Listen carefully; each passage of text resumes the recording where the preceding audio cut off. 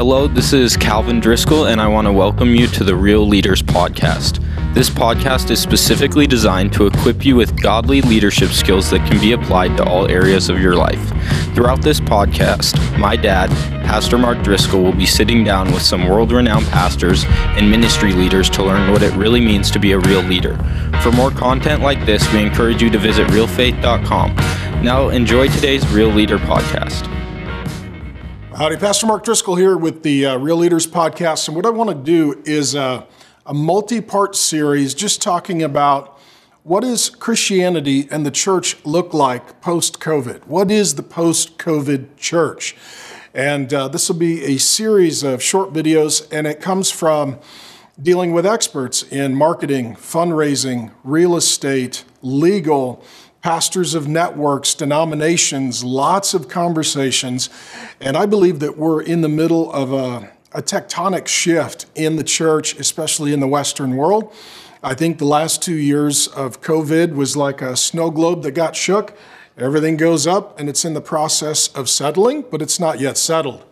And one thing is for sure, we're just not going back to normal. 2 years ago, we had, I think it was 15 days to flatten the curve. Well, let's just say we flattened everything but the curve. We flattened the economy and we flattened the church. And a lot of churches are really struggling. So I want to give you some encouragement and just a few details about what may be forthcoming for the Church of Jesus Christ. What does the church look like post-COVID? What is the post-COVID church?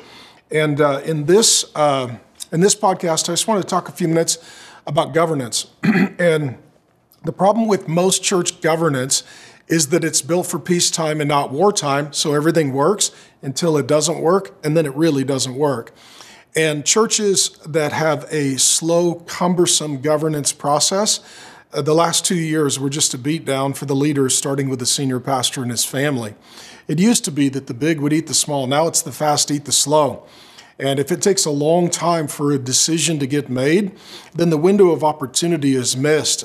It's almost like in a football game, a quarterback, sees an open receiver and there's a narrow, tight window to complete that pass, or you're a hunter out in the blind and, here comes an elk into your sight. You've got a window for the shot. And once you miss that window of opportunity, it's gone. And a lot of churches the past few years, quite frankly, their governance structure meant that they couldn't move quickly and they couldn't avail themselves to opportunity. And so I was talking to an attorney from one of the largest firms in America, perhaps the largest firm in America, dealing with the highest number of churches and networks and denominations. And I asked him, I said, well, you're behind the scenes and in the board meetings and dealing with governance and documentation. What are you seeing? He said, the smaller the board, the better the odds the survival of the church.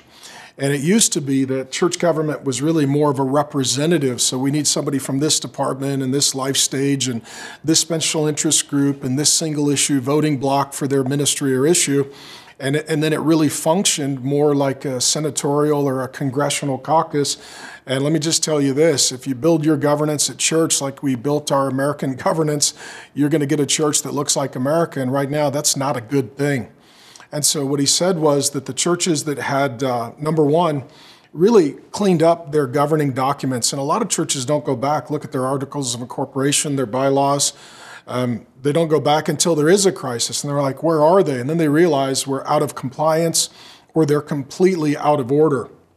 And the attorney said that upwards of 15% of churches in America right now are just flat out dead. And that may shock you. 40% are basically on life support. 40% are surviving. 5%, he said, are thriving. And it's not dissimilar to what we saw even in the restaurant industry on Yelp. They said that the majority of the restaurants that closed for COVID have died or will die. And the point is this, that just the assumption that we will continue is really a presumption on the grace of God. And he said that for those churches that had died and come to that conclusion that they were going to have the vote to never vote again, that it was taking them 6 to 12 months just to legally get themselves into the position to actually make a vote, to make a decision. Do we dissolve and give away the asset? Do we merge with another church? What do we do?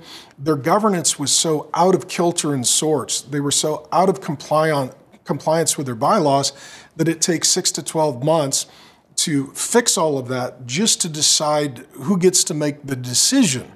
Well, if that's the case, that is catastrophic. One of the most painful examples he gave me was a church he was working with that'll remain unnamed, but it's not an isolated case where the church had died and they don't even have a functional governance to make a decision. And so the pastor who wants to preserve the asset of the church property is spending for the legal fees to clean up the governing mess out of his own pocket just to keep the church in stewarding the resources well. And this poor guy's probably not even getting his salary. I mean, it's just catastrophic. And so governance is a gift that is rarely listed in the New Testament. It is spoken of, but outside of the New Testament usually isn't. If you look at spiritual gifts, usually governance doesn't make the list, but governance is a gift. The Bible says that the leaders of the church are to govern, they're to oversee, and an overseer is a governor. And what happens is that leaders will work in the church, but governors work on the church. That leaders will implement and execute, but governing is about decision making.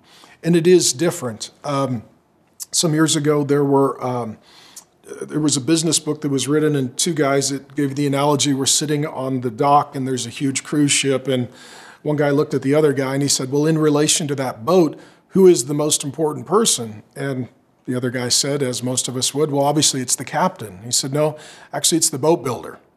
Because it doesn't matter how great the captain is. If you've built a bad boat, no good captain can overcome a boat that can't float. Governance is literally building the boat.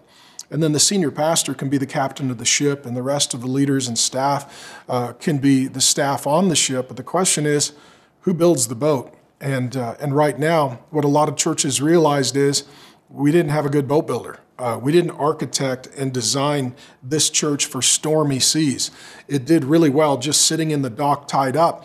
But once COVID hit and we have the debate between Make America Great Again and Black Lives Matter, and we're throttled on social media, and our governor is opening or closing, our attorney general is complying with CDC or not, and we've got board wars, and we've got political wars, and we've got polarization and politicization of every single issue.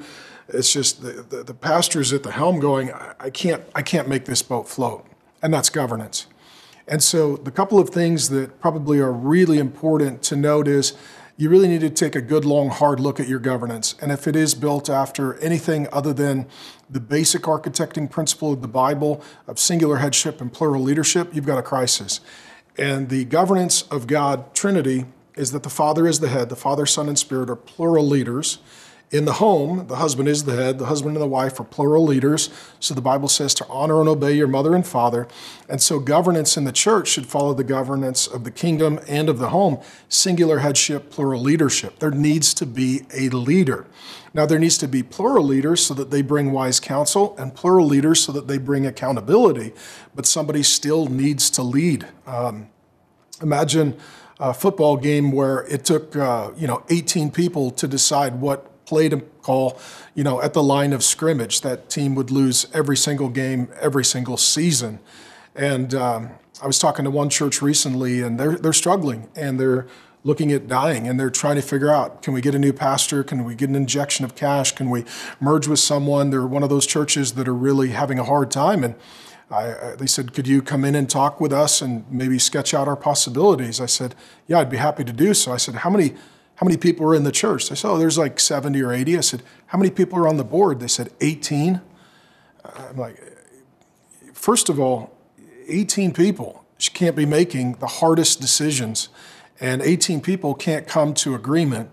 And if your governing board is too big and too cumbersome and too slow, then ultimately you're never going to come to a decision. You're going to come to a compromise. And if you want to know what a compromise looks like, just look at American government.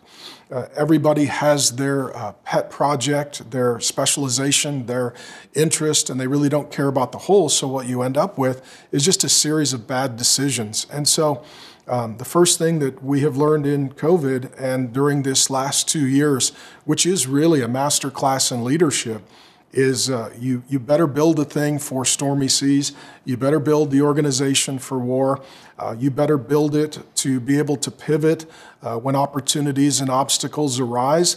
And the truth is that a smaller board with a clearly delineated leader who is the head has a higher probability of survival. So I did ask this attorney that I was talking to, I said, of the 5% of churches that are thriving, they're actually growing pre-COVID. I said, what is the common variable? They said, a small governing board, clean, simple organizational structure, and a clear leader who can make decisions quickly. I said, okay, what are you seeing on the 15% of churches that are dying and or dead, and then the 40% that are on life support? They said, the pastor is the teacher, not the leader. There is not a clear head who is the singular point of authority. The senior pastor usually doesn't have decision-making authority and power, and as a result, things move very slow. And they said, and in those situations, it's hard to even get the board together, because during COVID, it's like, hey, let's all get together, and half the board is freaked out and says, no, I'm not going to do that. Those who are on the board have their own families, their businesses, their responsibilities. The church is their second thing, not their first thing most of the time. And they have so much crisis and upheaval in their personal and professional life that they don't even have time and energy to really focus on what is the best need for the church.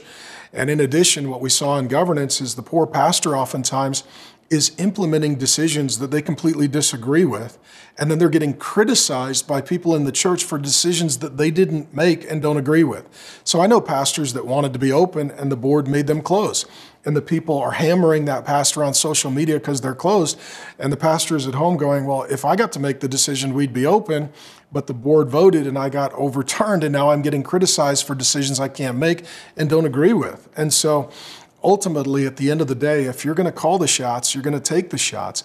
But it's really unfair for a governance structure to say we all make bad decisions and we put the pastor out there and we let him get criticized for the decisions that we make, and we don't give him the authority or opportunity to actually make decisions. So next episode, we'll talk about more, but the post-COVID world, one of the things that most churches are realizing is our governance is just broken. It doesn't work. The way we make decisions, the way we nominate leaders, the way we execute on opportunities, it just doesn't work. And if you love the church, you've got to really look at the governance issue. And if you've got a legalism in this area, legalism always works until it runs headlong into something called reality. And we've done that for 2 years. We hope today's message impacted you and that will continue to bless your life and legacy for generations to come. For more Real Leaders content, visit realfaith.com/realleaders, and to sign up to get Real Leaders content straight to your inbox, visit realfaith.com/signup.